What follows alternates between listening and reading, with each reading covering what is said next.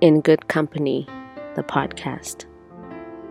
Welcome to this season's exploration of lightbulb moments from God, from others, from life experiences and random moments.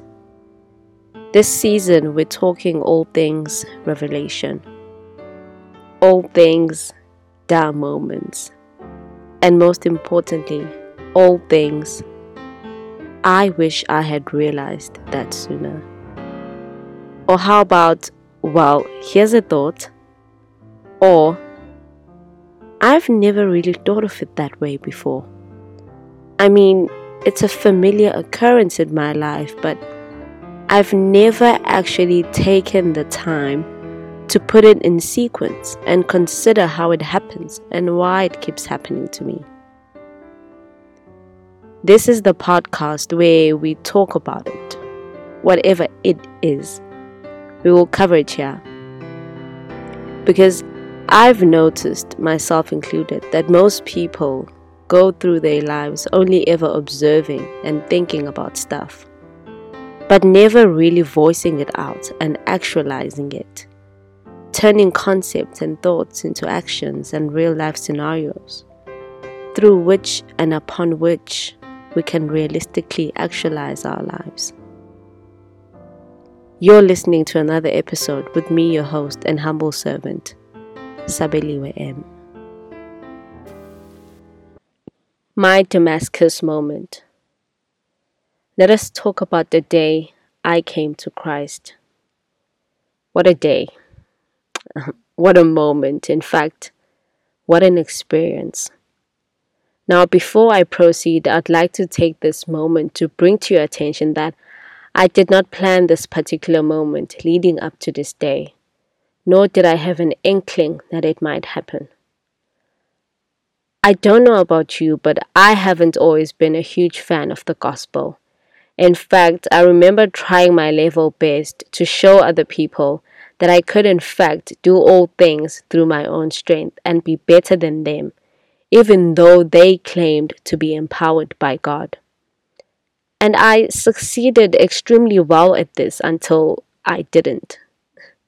Needless to say, I wasn't getting the point of following Jesus. As smart as I claimed to be, I totally missed the mark on this one. So I was in my second year of university, and at this point I was sinking down under. Well, approximately all my life I had totally undermined God. Because, well, even though I knew that what I was doing was an attack on God, I still carried on bravely in my ways.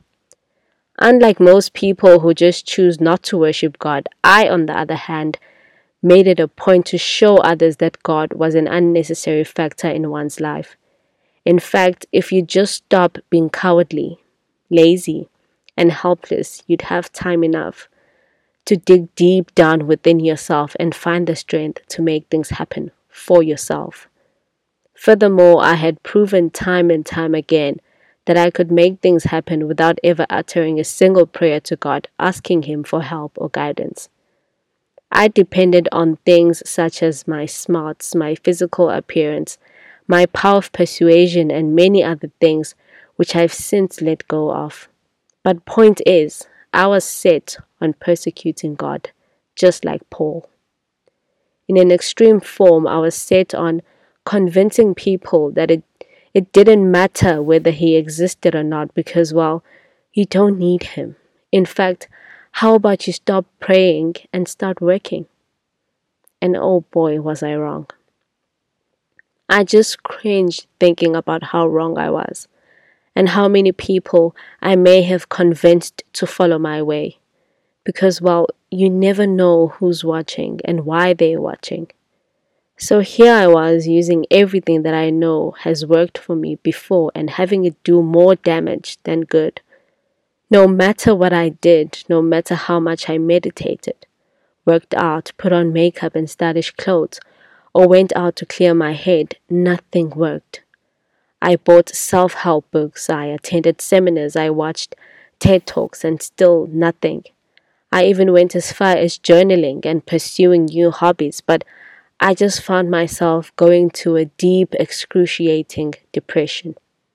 And today, sitting here, I realized that I wasn't depressed because I was losing stuff, but I was depressed because the God that I depended on all my life was strangely failing. I was no longer God over my life. I no longer could sail through life as the master of my own fate. And, well, if I can't do it, then who can? And so I fell with nothing to hold me and keep me from falling. A month passed by, and then two. Then I woke up, and it was 6 months later, and I had lost everything I ever built. I lost the past 11 years of my life in a matter of months. I had no cure, nor did I have a diagnosis. I was still all that I was, but I had nothing that I always had. I'll not even start to describe how I felt each moment of each day, for I'm not even sure if I was mentally there to take note. The final straw was when I lost my scholarship. Now, this wasn't any usual scholarship. Like with most things in my life, I had positioned my journey in a manner which I saw fit for my personal goals. And being a part of this scholarship aligned so perfectly with my future goals. In fact, if I didn't have this scholarship, I wasn't sure if I'd be able to achieve what I aimed to achieve. It was just what I needed to make it. The day I read that email, I literally fell. I felt the walls close in on me. I remember I opened it on my way out because I planned on buying a few items. Needless to say, I had to sit down. I just sat there on the wooden floor, heart hurting, eyes as dry as brown grass during winter. At that moment, I had lost so much I no longer cried about it. I just hurt. I piled up all the hurt together and just let it sit there, untouched, unattended. I moved on and I hurt. That's all my life had become, a pile of hurt. And I was okay with it. At this point, I was used to it. For the first time in my life, I had become the victim and I no longer cared what happened. Simply put, I had surrendered. Then, as with most things in my life, even to this day, I soldiered on. I told myself it'll be okay. This too will pass. So I got up and went on with my plans. While shopping for perfume, I had a thought come to my mind, which I quickly brushed away. See, in this season of my life, although I wasn't into God, I was very much into learning about the consequences of demons and how there was in fact a dark world that sought to rule the world. So needless to say, I was afraid. I had no hope of ever making it out alive because, well, I am a great person, but not so great that I could slay demons. The only other person I knew who could in fact slay demons was, and I was strongly convinced about this at this moment, really, really angry with me. This would be God. So there was no chance that I was going to humble myself and say sorry.